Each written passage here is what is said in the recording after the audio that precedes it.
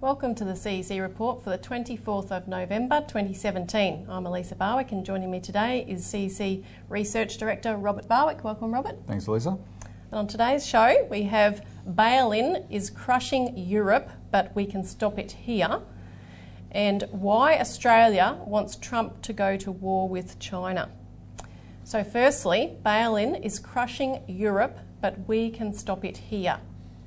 Now, there are real dramatic shifts taking place in Australian politics at the moment, and our campaign to stop new powers being handed to the Australian banking regulator, APRA, is a key part of that transformation, which we'll map out in this segment. Just to explain, bail-in is a power that has been provided in various countries across the globe, where if a bank crashes, depositors' money, in some cases certain kinds of bonds, can all be taken in order to keep the bank solvent and trading. Now, there is actually a new and major push in Europe right now for these global bail-in powers, which we'll talk about later, where they're even wanting now to take the government guaranteed deposits below certain amounts that are usually meant to be rock solid. Now, the point is, though, we stopped bail-in laws coming to Australia in 2014, and we even delayed the global campaign to bring bail-in laws across the board globally, so there was a certain standard that could be followed worldwide for cross-border resolutions. We stopped it and delayed it for a year in 2014. We'll come back to the details of that in a moment. So the point is, we can do it again today. But we can do it if people get involved, right? And you know, to every viewer, we're going to ask you to do something. Do it. Please do it. This is not one of those times when you give up on the political system and say, one person can't make a difference. One person can make a difference, because whatever you do as one person is going to be copied by thousands of people. And what politicians recognise is when there's a community mood about something, right? Whatever stripe the politician are, they can say, oh, something big's happening here. And the thing with this bill, what our strength with this particular bill is, it's being the people who prepared it sold it to the politicians as, oh, this is just minor details, minor technical details, don't worry about it. Well, if that was true, they would not be getting flooded with letters from the public about the potential of this bill. That's the power you have, but you've got to make sure you actually do it.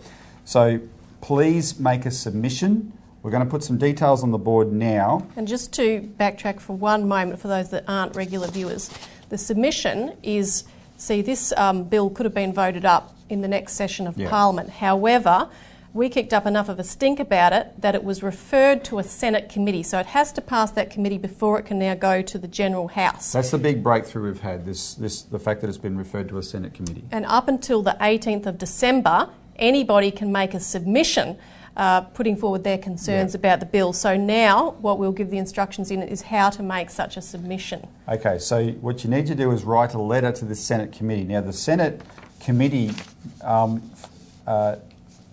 realising that they're going to be inundated with a lot of letters, called me this week to say, can you please ask people to make a submission through the formal online submission process. Now, I'm going to put that up on the board, but add a big but on the end. But the website you can look at if you want to do it online is www.aph.gov.au parliamentary_business/committees/online submission. You can go there and make a submission through that procedure. But it can get, if you feel it's complicated, don't sweat. Don't make a submission that way. What we're asking people to do now, if you're watching this, it's the 24th of November, if you're watching this any time between now and the 10th of December, write a letter.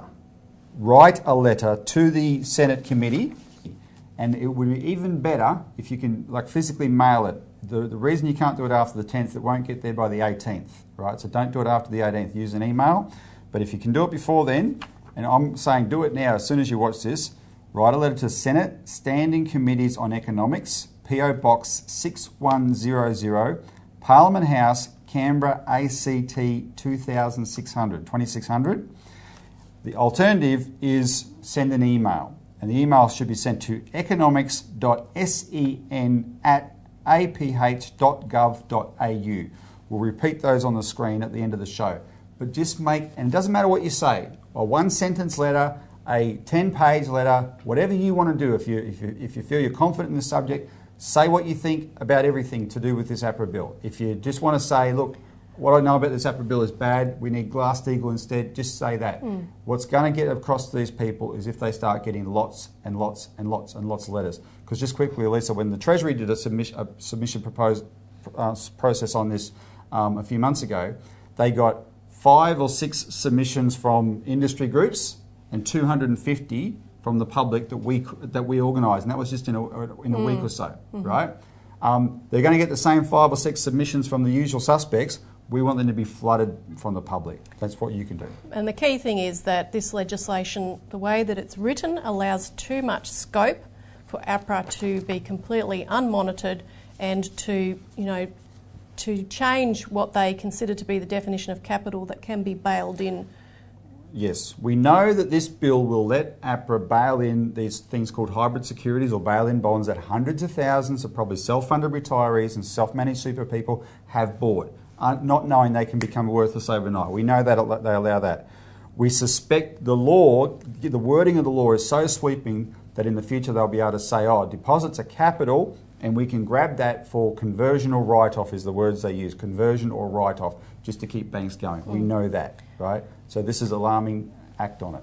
Now, the other breakthrough that we had this week is that finally one of the mainstream media outlets, the Australian Financial Review, actually covered this. And they had an article, we'll put it up, APRA's financial crisis powers attacked by fringe. Now, since when did you have a fringe, Robert? They're calling us a fringe, but they quote because me. They quoted you saying Australians would revolt against any regime that confiscates their savings. But the other interesting thing is they gave us full credit for the fact that this was referred to committee. They said that the referral to committee came after the Citizens Electoral Council, which has been campaigning for many years on protecting depositors from regulatory bail-in, began contacting MPs in recent weeks to express concerns about whether the bill could compromise depositors' rights.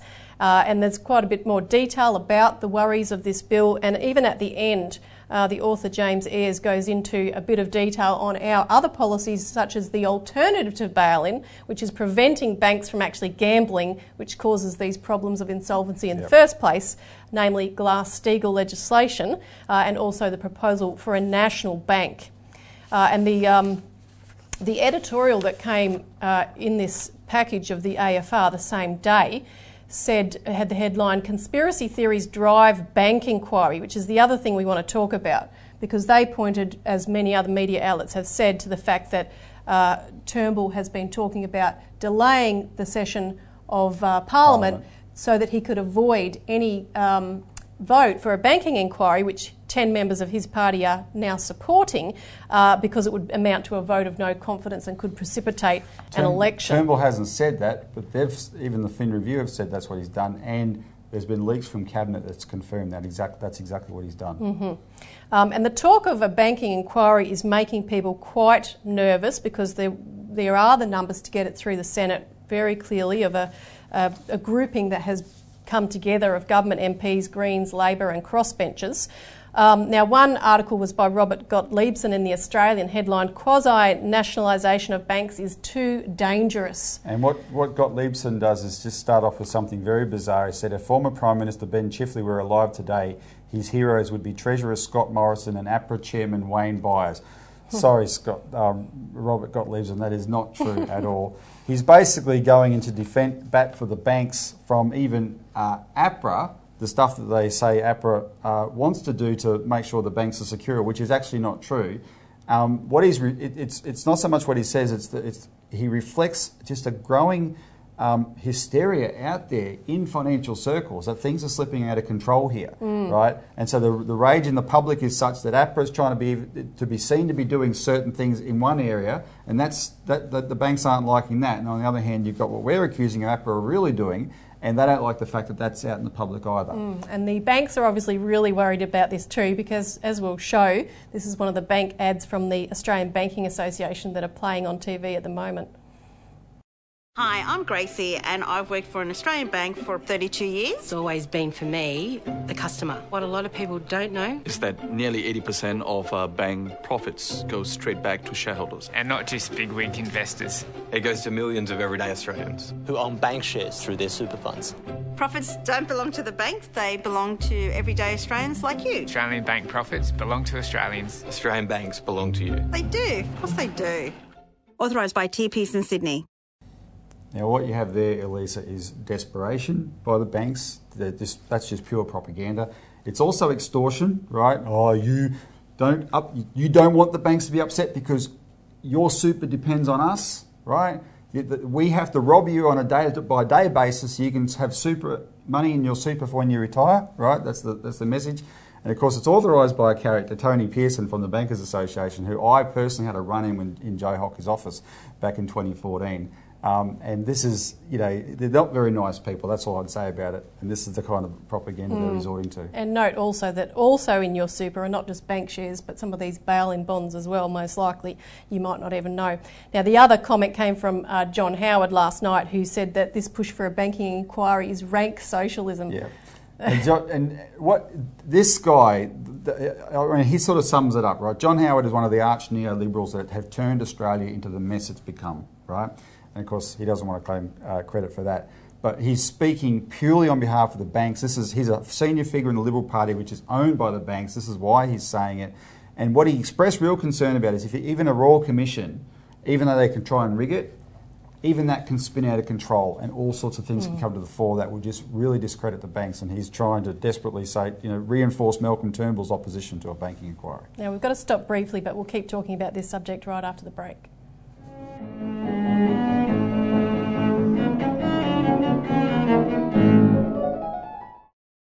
Welcome back to the CEC Report, where we're discussing how we can stop bail-in in Australia, which is quite crucial because there's a big escalation underway in Europe, which we'll talk about now, to make it even worse than what it already is.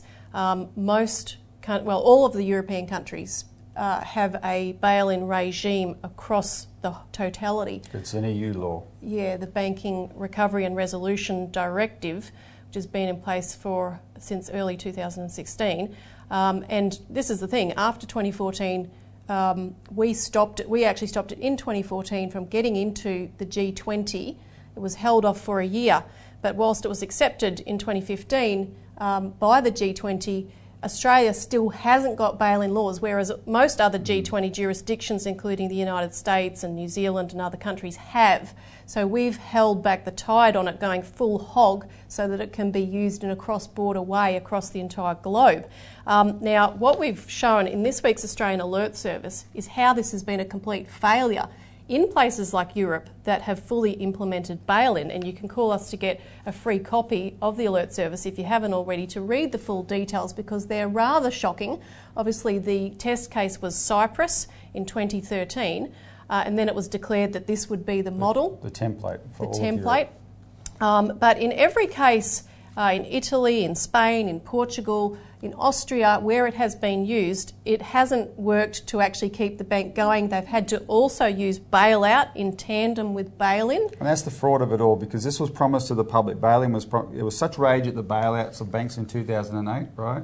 Taxpayer bailouts. These bankers cooked up this thing where we said, okay, no more bailouts. Yeah. We will bail in the banks, and people didn't realise the fine print meant their savings. And when it's happened, though, you've had these bail-ins wiped out thousands of small savers at a time, but then they've had to come up with a bail-in as well, bailout as well. Why? Because when you're dealing with derivatives, Elisa, which is what is the big issue here, there's 1.2 quadrillion globally of these things. The banks that's where their losses are coming from. There's not enough money in any bank to cover those losses, right? And so that's the situation. I want to point out with Italy that this is for Australian viewers. When they did these bail-ins in Italy in 2015 of these smaller banks, these 4 small banks that went in, the people that were bailed in, you'll read in the news they were bondholders, right? They were glorified depositors, is the truth. They'd been talked, the banks said to them, look, you got deposits with us, put your deposit in, put your money, they thought they were putting in a different kind of deposit, right?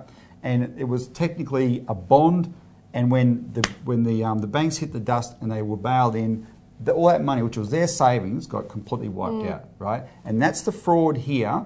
the politicians are going to say to you, oh, this doesn't involve deposits.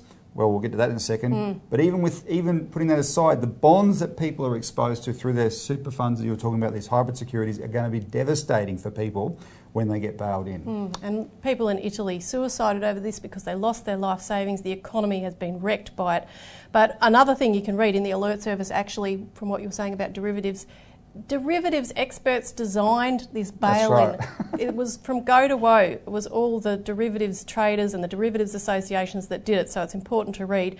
Now, the latest is, as you said, it was always stated in Europe and other places that guaranteed deposits would never be touched. And Europe's guarantee is for 100,000 euros. So only money over 100,000 euros gets bailed in, is what they said. But what we've discovered in the last couple of days is that the European Central Bank has put out a paper which is proposing amendments to the Banking Recovery and Resolution Directive, the European bail-in regime, that will allow deposits under 100,000 euro to be taken, or so a percentage taken, or that they be frozen for 5 days, and that proposal could change. The original proposal was between 5 and 20 days, and that after that 5 days people would only be allowed to withdraw a certain amount per day. And what they've said is that they've said explicitly this has to change the guarantee. This replaces the guarantee, right? So to all intents and purposes, Europe's 100,000 euro guarantee will be gone. They'll replace it with a slightly different structure that's going to allow them to freeze money.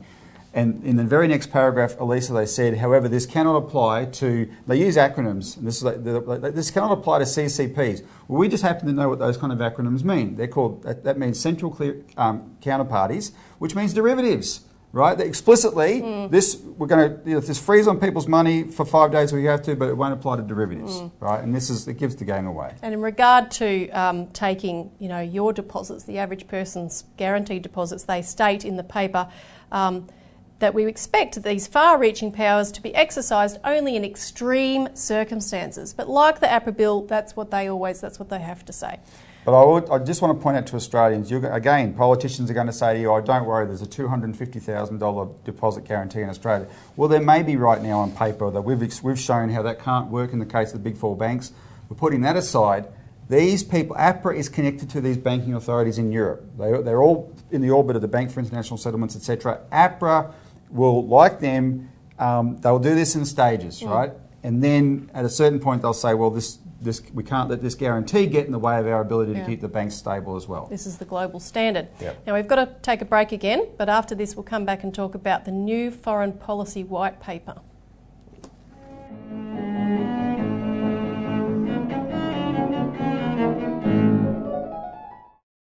Welcome back to the CEC Report. Why Australia wants Trump to go to war with China. So now we're discussing the new foreign policy white paper that Julie Bishop issued this week. I think we should have called this Why on Earth Would Australia Want Trump to Go to War with China? Exactly. Now, really this is part of the Australian government together with what is called the Anglo-American Alliance, trying to hold back the tide, which is a dramatic political change, really a revolution in some parts of the world, such as the UK, against the neoliberal order. So this white paper stresses that it is a defence of the rules-based liberal economic order. And of course, liberalism brought us all the policies such as deregulation, privatisation, that has destroyed every country, and which is why people are revolting against it. They can see that it doesn't work. And China has taken itself from the poorest country in the world to now virtually the richest by the policies that we all used to use before we went down the neoliberal path, public investment in infrastructure, etc. That's what's made it successful. And the neoliberals are just freaking out and they're trying to spin this into a question of tension, geopolitical tension with China. Yeah, and Julie Bishop, right after Trump was elected, and one of the first things he did was say we're going to renegotiate NAFTA, and he pulled out of the TPP, the Trans-Pacific Partnership. She said at that point that basically we have to redefine our foreign policy. Remember, in March they brought back every Australian diplomat from overseas, which was rarely happens. to look at what the Australian foreign policy would be. So this is the result of that. And trying to prevent Trump working with China, particularly on projects like the Belt and Road Initiative, is a major part of it. There's a security angle too, where there's a push for what's called the quadrilateral security dialogue between Australia, the US, Japan and India to try to encircle China militarily, with us, for example, playing a bigger role in freedom of navigation exercises in the South China Sea, so pushing against China in that way. And Julie Bishop said in talking about this paper in The Australian this week, we want to work with like-minded democracies to shape China. Now you can imagine if China said something like that about wanting to shape Australia, what the reaction would be. Forget Russiagate in America. I mean, there are already people in Australia trying to build up this type of idea. China's doing a Russian-style interference in Australia. Yet we're openly saying it's all right if we do it to them, right? That's how we see things. The other notable thing about this foreign policy paper is there's only one reference to the Belt and Road Initiative, and it's very brief. It basically says, we'll work with BRI projects if and when ... on these conditions. And they also put in there, which has come up previously, that Australian financial institutions have, all this experience and know-how on the rules-based order and how things should be financed without accruing massive debt through public-private partnerships, the old liberal methods. Yeah. I think the main thing with this paper, Lisa, that the viewers have to understand is it bells the cat about how the political dynamic between Australia and the United States really works. Most Australians, like a lot of people in Britain, etc., they tend to think that we are sort of like a colony. We function as a colony of America. We just exist to serve American interests, right? That's how we've adapted to. We have a president in America now who wants to change the way things have been done. So he prefers to do these bilateral treaties one-on-one instead of these big multilateral forums where everyone has to adopt this neoliberal stuff. And he's getting on with the president of China famously, like a house on fire, right? So what's Australia doing? We have put out a policy where we're saying, no, we want to coax Trump into going back to the old way that was full of tension. We need him to be sending battleships and aircraft carriers into the South China Sea. We have to say to Trump, we need you to do this for us. What on earth? This is garbage, right? China's our number one trading partner. What planet are we on when we're thinking this? But we are openly saying we need Trump to go back to what things were like before. And when we're doing this, we're not being Australians. We're certainly not being pro-America. We are acting with a British mindset. I want to read you a quote, because a lot of Americans have adopted an imperial mindset like the British, but there's a lot who haven't. And America started off against the British. Quickly, Roosevelt in 1943 had a fight with Winston Churchill. And he said to Churchill, this is the quote, "You have 400 years of acquisitive instinct in your blood, and you just don't understand how a country might not want to acquire land somewhere else if it can get it." In other words, you, Winston, accuse every other country in the world of imperial motives that are British motives. And that's what's happening now. We're saying we're accusing China of an outlook that is actually our outlook, that's actually British's outlook. And you've got a new president in America who wants to change it, and we're determined he's going to stick to our imperial ways. That's the issue here. Yep.